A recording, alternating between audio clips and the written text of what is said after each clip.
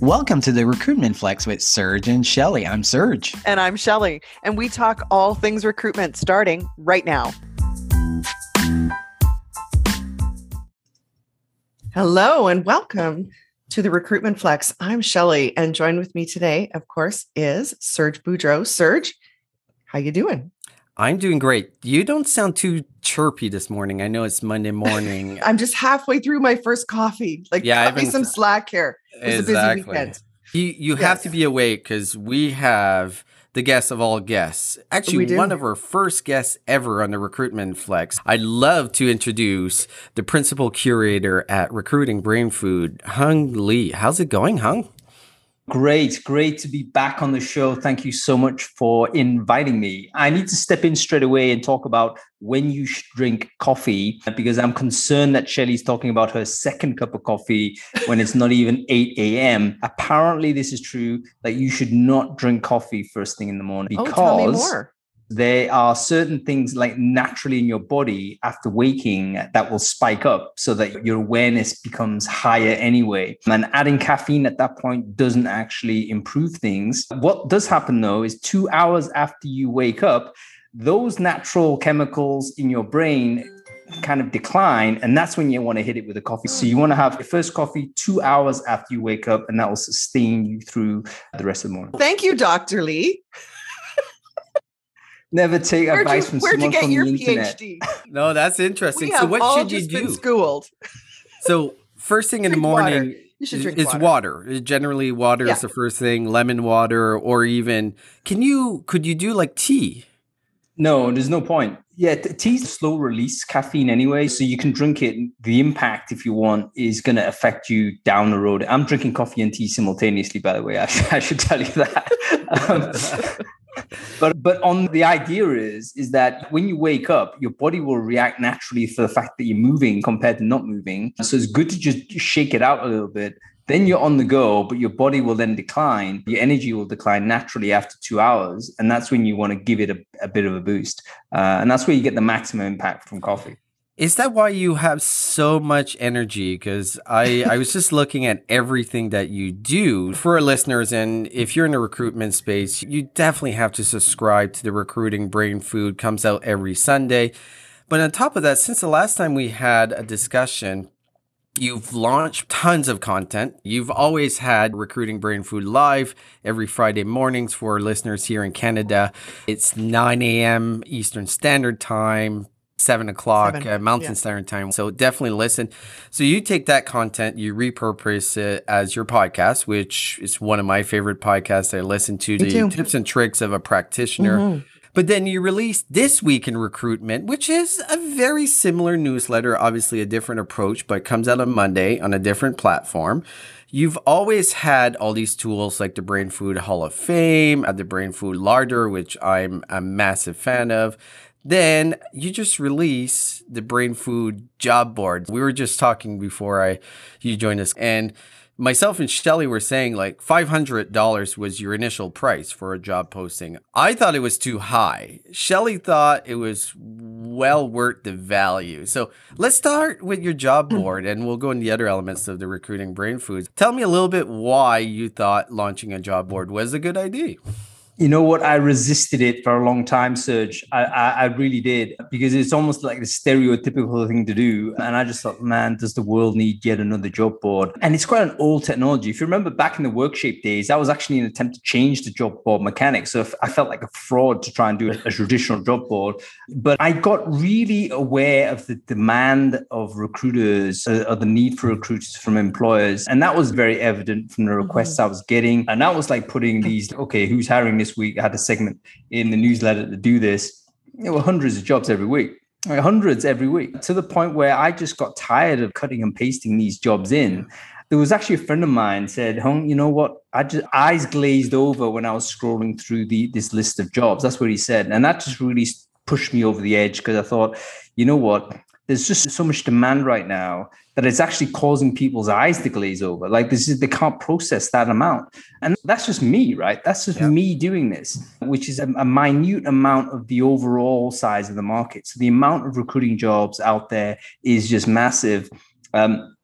I realized the way in which I was doing it was I was essentially a bottleneck, being the person that's saying, come through me to do it. I needed to find a way that allowed other people, anybody who needed to recruit, to post the job independently of me being and get it out there to an audience. And for that audience to be able to access those live jobs again without having to hunt through a newsletter, because a newsletter is great, but typically speaking, it's got a decay time of around about 3-4 days. Very rarely do you go back to a newsletter that went out 2 weeks ago because there's a timeliness to it.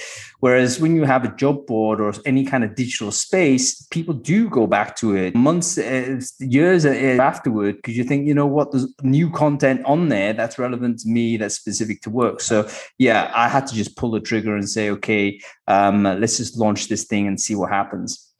Yeah, I think you're right. People consistently go to job boards. It's a habit. Even if you're fully employed, you'll go every month, you'll go every 3 months, every 6 months. You have a shitty day at work.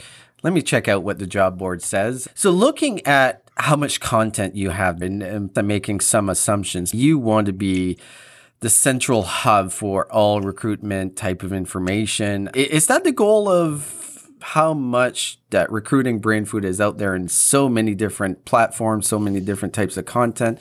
What is your strategy behind that? There is no strategy. People ask me this all the time. So, why You're winging it. Yeah, why are you doing this? Dude, there's no strategy. Who else writes 2 newsletters on consecutive days on different platforms? I don't know anybody does that. And the reason why no one does that is because it's a dumb idea. It's literally not a good idea. A lot of the things I do, and I hope I'm trying to explain this openly because people get puzzled by it and they're interested. The way I approach things is generally through a non-strategic approach. I think strategy is overrated. I think ultimately what strategy is a great deal of procrastination and a great deal of trying to get validation for an idea that's always going to be a risk, which is ultimately an attempt to delay that risk being taken. So my approach is, listen, you might as well just take the risk early. If it falls on its face, then great. At least you haven't done the due diligence and wasted your time on it. It's out there. It's almost like a Darwinian thing. If people like it and there's a value to it, it's going to keep going. You're motivated to keep going with it. If people don't like it, then your motivation as a person that's in charge of it will go down. Eventually, it'll just die on the vine. So that's the way in which there seems to be lots of things happening, and not through a grand strategy. There probably is an approach, but the approach is almost non-strategic, and it's more, okay, this is worth a shot. Let's see what happens with it. And if it works, then great. If not, then that's also okay. Nothing has died on the vine. Everything you launch is some level of success. So I guess you're saying it's not a strategy, but your non-strategy has been working, if you put that in perspective. Have you not heard of the Robo Hung? Oh, yes. It's died on the vine, man. Died on the vine. So this was my attempt to create a roboticized version of me, which I thought, hey, that shouldn't be too difficult. And it was like a WhatsApp chatbot that would try and give you information. About 150 people signed up. It's still okay, but there's no way in which it can grow. And it just became a thing that you have to keep feeding. So I thought, nah, that's not happening. So yeah, dude, there's lots of things that have not worked. They just die on the vine and no one cares anymore. And neither do I. So it's a good attempt, didn't work, move on. And one of the things that is valuable, man, like a lesson I through a blog I read actually, was this idea that speed has a value in of itself. Yeah. And the real value isn't first mover advantage. The real value of doing things quickly is that it allows you to do the next thing faster, because you're not spending a huge amount of time on the first thing. And why that's good, it basically means that you end up getting back on the horse more often than not. If it takes you 10 times falling off the horse and the 11th time falling off it before you get comfortable with riding on a horse, you want to get to 11 really fast and not take 5 years getting there. So doing things quickly is basically an education for yourself to cope with failure, because you're approaching everything with the proviso that, hey, yeah, there's a good chance it might not work. Exactly. Action creates momentum. So as long as you're doing things, they're going to move forward. I love your courage, because you're right. Just keep moving forward. Just keep trying stuff. I think what paralyzes so many people is fear of failure. They think they're going to embarrass themselves. They really think they're being judged. Even when Serge and I started the podcast, it was like, we don't know what we're doing. That's okay, because we'll just keep going, right? It will improve over time. But our intention and where our heart was at and why we're doing it has never changed. So Hung, as far as you're seen as the ultimate recruitment influencer, you've been in this space for a long time. You get perspective from so many different people across the world. As we know right now, there is tons of companies that recruitment is a massive challenge because of the current state of the market right now. A lot of companies are getting funding. They need to grow. And one of the key components of growing is actually adding the people that they need. So I want to go through two different scenarios and see how you would approach it. So if I'm a startup, just received funding, need to scale really quickly, need to build a talent acquisition department from scratch, where would you start, Hung? Wow, that's a really interesting challenge. I think the good thing is what I've seen over the last couple of years is that there seems to be a greater recognition of the need for recruitment to be a much higher priority for these companies that have just raised and are scaling up and all the rest of it. Definitely no longer an add-on function. The perception of recruitment being seen as something that's very important to get right early has really percolated into the founder community. We're seeing people being recruited as recruiters for these founding companies very early on, compared to back in the day. That person might arrive when it was 20 people or 30 people or more. Now it seems that person's arriving when there's 3-4 people in the room, and the founders are reaching out for someone to really participate and even drive or own the recruitment side. My advice to founders is to definitely go down that track, get the recruiter in early, recognize that this person, or at least recognize that if you're at seed stage, the next important thing is to build team. And that's your number one priority. You need to get the person that's going to help you do that. And hiring that person early is going to help. You take the weight of everything else. Another aspect of this, obviously, is the need also to really put the right infrastructure in place at an early stage. Tech people talk a lot about having a technical debt, for instance, the idea that, if you build something early and you haven't thought about what it might look like when you're up to scaling, you've got all these problems, you've got to have to scrap things, or you have to do things from scratch. It'd be very difficult to unpick. You know what? Recruiting is the same. You can put all kinds of cultural debt into your process that then takes someone to come in and have to rework everything. And it's a hugely painful thing because you've got efficient at a bad process by not having that person there. I think to get some help early, I think makes sense. I think the choices for a founder, let's say they've got co-founders, have got a few people around them, but maybe they're under 10 people. The choices they have is either you fully commit to someone to bring in full time, or maybe they march in one of these mini RPO type businesses that can be a TA function out of a box and get them up to 50 people before they hire a full-time person to take that over. I'm seeing the latter option more and more. We've seen a real flowering of these companies that are coming in and providing these very clean solutions, I think, that can get a company from 10 to 50 without needing for the founders to overly commit to somebody who they may not know, or they may not know how to judge. Like a lot of people are not familiar with recruiters. If you're a person that's an engineer, a founder, you've gone down a different track, perhaps, you may not have a huge network of recruiters, in which case, how are you supposed to know which is the right person for you in the stage that you're at? It might be a safer play to bring in a business that can help you scale a little bit, and then use that knowledge and use their knowledge to help you hire your first full-time person.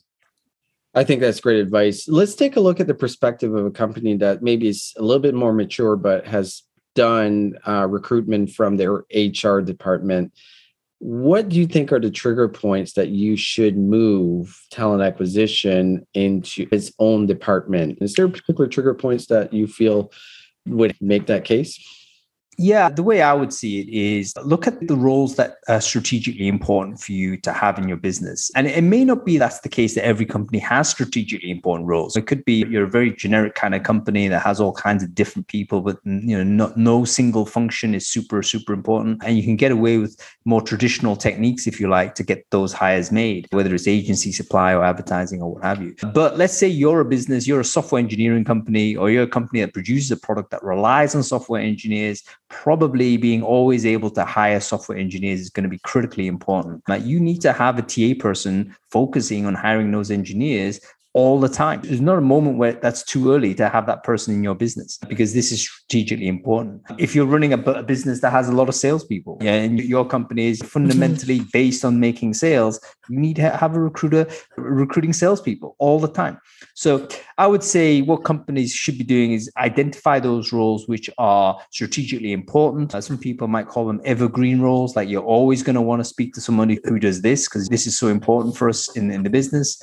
If you're a baker, you probably want to speak to people that know how to make dough all the time. It doesn't matter whether there's a vacancy or not. There's always going to be a vacancy if you encounter a person who's amazing. That type of situation, that's where you need to start thinking about TA. Where there are one-off positions that are important, but they're not strategically important, that's when I think HR can competently manage that through an agency supplier.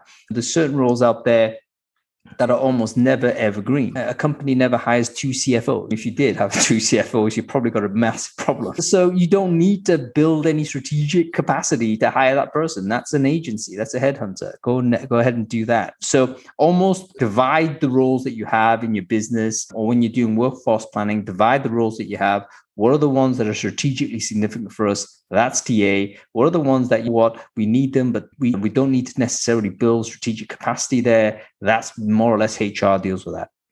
So say you're establishing a TA function from scratch. How early in the process would you look at technology, even basic technology like an ATS? Is that one of the first things you should look at? Honestly, I don't know. I guess it's depending on how greenfield the situation is. Let's say you go in and it is a complete greenfield site where you've walked in, literally the founders are doing it off their email or something. Then you need to get yourself a system ASAP to help improve these kind of jerry-rig processes or jerry-rig systems that they have, because that simply isn't going to work and probably is not compliant. You're probably breaking a bunch of rules by doing that. So yes, you need to do that as a professional responsibility. Most other circumstances, though, you might be inheriting stuff. There may be an existing ATS in there, or there may be existing systems and whatnot. And I know the temptation might be, let's clean slate everything and strip it all out and what have you. But that's actually a decision you need to make fully within context of the business. You can't march into that situation predetermined to implement this software without understanding why the existing software was in there, who uses it, what the degree of usage is, and so on and so forth. What you don't want is to basically be presumptive with what is good, because what worked for you in your last business may not be the right thing for this business, particularly based on the degree of interaction other stakeholders might have on the current systems that are there. I recall a personal example. There was I went to one company. I was head of talent for this company, and they were very committed to a very strange bit of software, which I absolutely hated. It was like they were all engineers. I was the first recruiter in there, so they used like a project management software as their ATS, and I was like, oh my goodness, what the heck is this? And I was thinking, you know what? This is like a really non-optimal solution for what I need. And I had an important role to help them get over a certain number. But it was very clear that they were very committed. The founders were very committed to it. They stared at this thing every day. They used it every day. And then I had to recognize if I was to implement something, I would have to resell the idea that they need to change their process. They need to get off this product that they would use anyways as project managers. They would still use this. I would be asking them to use an additional tool to do the activity of recruiting. Probably a better tool in isolation for sure, but it wasn't something that I should implement straight away. I needed to work with their system, understand their process first, and then figure out, okay, how can we optimize it? And is the optimization justified by, bringing in an additional product? That is awesome advice, Hung. How many times do we come charging in and think it's all about me? And that's a really great story too, because I think to dial back and take a look at how, firstly, why are they doing things? Why is it set up this way? Chart it all out before you go charging in there. And one of the things we touched on was just the demand for recruiters. I keep seeing numbers that I've never seen before in my career. Recruiting the people that are going to recruit for you is in itself a challenge. And one of the things we talk about is most recruiters don't have a degree in recruiting. I think we all agree on that. So that means at some point, somebody took a chance on us and saw some skills or talents in us that transitioned. So In your experience, what are some of the things you would recommend if leaders are going to hire somebody who's not currently a recruiter and reskill them? Where do you see the transfer of skills? Yeah, I think this is interesting. It's possible to roll out a cliched answer and say, you know what, go to, a state agency or something, go to, software sales. That's very transferable in terms of skill set, or even, pick someone out of HR that has a little bit of fire or a little bit of tenacity or whatnot. But then you look at the personalities and traits of successful recruiters, and then you find out that it's actually very diverse. And it seems that there's all kinds of different personality types that can succeed in this job. What our approach should be when we're finding new people, is there a template that we can go at? Or are there sets of behaviors that you think, are universal and do make sense for this position? I think it's going to be a great deal about your ability to support someone in that transition phase. I think that's probably a critical moment. And it's a short transition phase, by the way. This is not like training a rocket scientist. I think a smart person could be a competent recruiter probably in a couple of weeks. So you could get this person productive in some way in a short time frame, by no means fully rounded, but they could certainly be able to do a competent job. The bigger the company, the more support that you might be able to give to this person. If you have a TA function that already has some experienced people around, that would certainly make it easier for you to onboard and bring in new folks. If you're like skinny and there's you're one or two people only in the TA team, probably not the smartest thing to try and hire someone who doesn't know at all the process. But absolutely, if you're of a decent size TA department, 10, 15 people, maybe that's what you should be doing. You're going to get someone who is going to be probably less demanding in terms of their comp requirements. They're going to be less overly recruited by other people, and they may be just very interested in a shot. I should caveat all of this, by the way, by saying there is this dimension of distributed working, on-premise working, because a great deal of the smoothness of transitioning from one career path to the next has historically been through being osmotic information. I'm glad you transfer. brought that up. Yeah. Like just sitting next to people, listening in and observing all of these things can really help accelerate that path. But if you're remote, I think that doing a transition hire is going to be tougher. And tougher for all parties involved. You're forcing your hire to constantly make interrupts to get information. And that, I think, is an uncomfortable thing for a lot of people to do, because you're going to end up having people that ration the amount of requests they make because they're overly conscious of interrupting other people's work. And that is going to just extend the amount of time that they're going to be productive. So I think perhaps it does require a setup that was a little bit pre-COVID. If we're now in this state where it's remote or it's hybrid or we're not sure what it is, we're gonna have to invest more in the cross-train and onboard than we have ever done before. So that really is something we need to think about, because as recruitment leaders, we need to think about that whole transfer of knowledge. And when organizations are looking to identify who's going to lead the function, I don't think anybody's got remote onboarding all figured out. I think the tendency is to take someone who is really good at the job technically and move them into a leadership role, because you're not going to take your top recruiter and have them distracted with being now your new recruitment leader. Can you talk a bit about some of the things that do make up a great recruitment leader, whether it be a remote team, an experienced team, but what are some of the elements that really make a great recruitment leader? I'm actually not sure. I'm actually not sure. I wonder whether this shift to remote will fundamentally change what leadership is and what management is to the team based on how they cohere. Like, for instance, back in the before times, let's say, I think it was much more clear how we would describe a leader or a manager of people. This would be someone who would command the attention of the desk. It would typically be someone who had a great deal of functional knowledge, experience, can provide that osmotic information transfer, so to speak, be a source of wisdom, be always there. And again, you can layer on all of these other sort of traits, such as the ability to be supportive, empathetic leadership, all that type of stuff. I think all of that stuff was there pre-COVID, what we would describe as great leadership. But now you think about what remote management and what remote leadership is like, I wonder whether there's going to be like a wholesale shift in what is required here. For instance, one of the things that's very interesting is how performance management is changed through the concept of remote. A great deal of performance management in pre-COVID times was simply boss being at desk. You're going to work harder, spend less time on YouTube. He's right there or she's right across. Literally, the presence of the person is going to get you working. And I wonder how much of an element of that person's role was that kind of intimidation factor of being there. This person has extraordinary influence over your career trajectory and therefore your life circumstances. You better get on it. Now remote, you can't do that because literally you can be out of sight. You can do all of these things differently.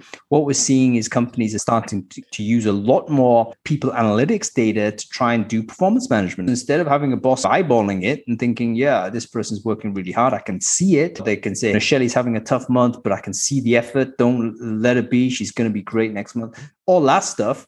We can't do it because we can't expect that a manager is going to be 24/7, or at least in the 9-to-5 kind of era, present in this person's space. What will be present, though, is the data. In other words, how many conversations is this person having? We can track that because it's all digital. How many emails is this person sending? We can track that because it's all digital. How does that map then to performance, quote unquote, whatever KPI you want to put down there? Maybe it does. So there was a really interesting post in Brainfood a couple of weeks ago about this Russian company who, had a lot of opprobrium. I think, Serge, you saw this. And the dude, he basically used this people analytics data to make firing decisions en masse, because that's basically how he saw it. He said, listen, what we're going to do is we're going to get all of those folks that are spending this percentage of time or not at work, and we're going to let them go. And then boom, 150 people lost their jobs. And it was a shocking kind of example. And he then had to go and defend himself the week following. Please do read the minutiae of this. It's all on Brainfood Larder.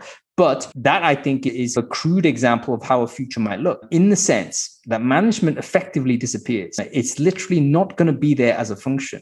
Performance management. It will simply be measured by your output, which is what we've always wanted. We've always complained, hey, this manager hates me. That's why he gives me a bad mark. Okay, now it's all about, we can measure your output. Therefore, you'll be judged by this output. And maybe a manager figure doesn't need to be there to do performance management.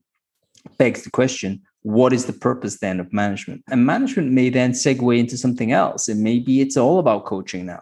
A learning function. Yeah. Maybe it's all about supporting people. Maybe it's all about personal development. Maybe it's all about emotional health and physical health and those types of things. Suddenly it's no longer a performance manager. Suddenly we need a completely different type of person being in that role. So yeah, I think the future is going to look very interesting for that entire tier of people that were initially expert individual contributors, but then have been elevated to this role of being what this guy was used to be good at this. Therefore, let's make him a leader. Maybe that's not a legit role anymore. You bring a perspective that honestly never thought of, because I've been managing remote teams for 15 years, both on the sales and the recruitment side. I think some of the key data has been the biggest thing that I've been able to leverage to see performance, not only leading and lagging data. It's really important to see those activity metrics, but you're not really managing that differently. It's still very personal, that picking up the phone,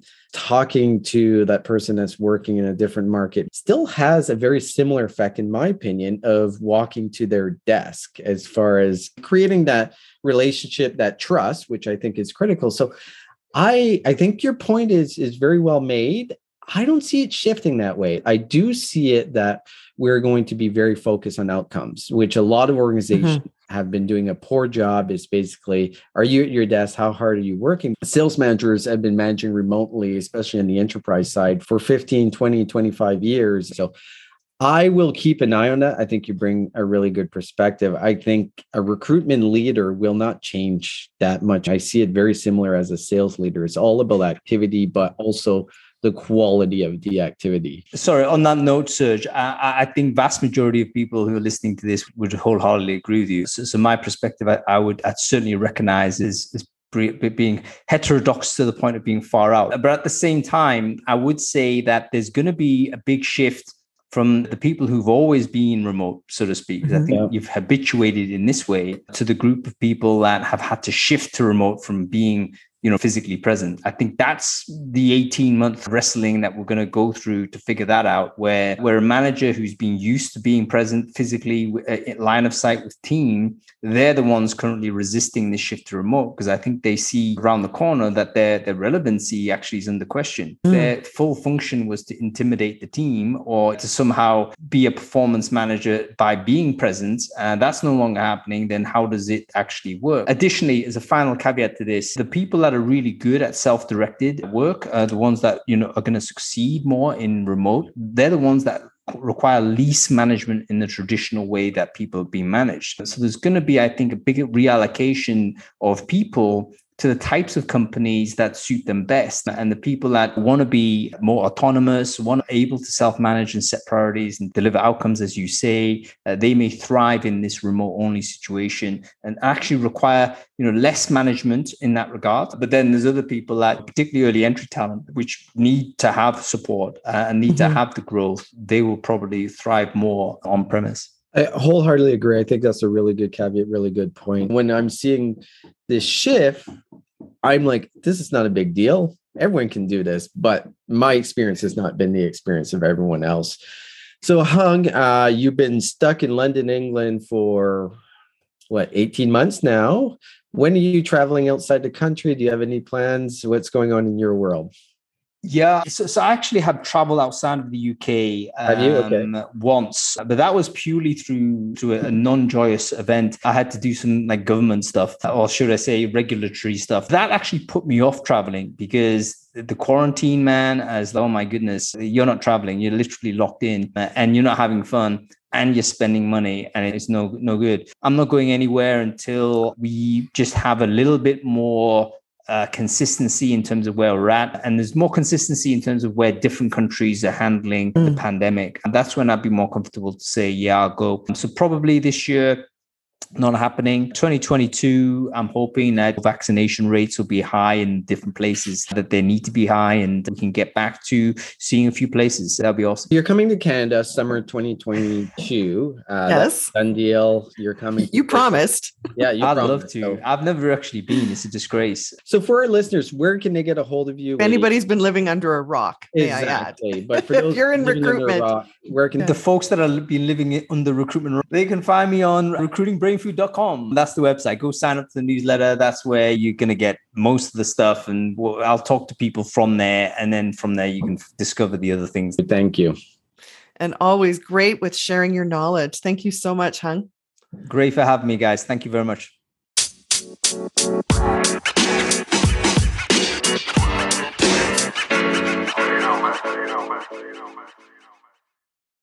Welcome, change agents, to your go-to place for stories that ignite your spirit, fuel your purpose, and connect us all. We believe in the incredible power of the human spirit, its boundless resilience, and the inspiration it brings to our lives. On the Driving Change podcast, we'll journey together through the extraordinary yet very relatable experiences of some of the most amazing people on earth. Our mission? That through these stories, we might just spark change within you and awaken a newfound motivation to harness your unique gifts to make a real difference in the world. So get ready to be inspired and join us on this incredible adventure. You can find the Driving Change podcast on Apple Podcasts, Spotify, iHeartRadio, or wherever you love listening to your favorite podcasts.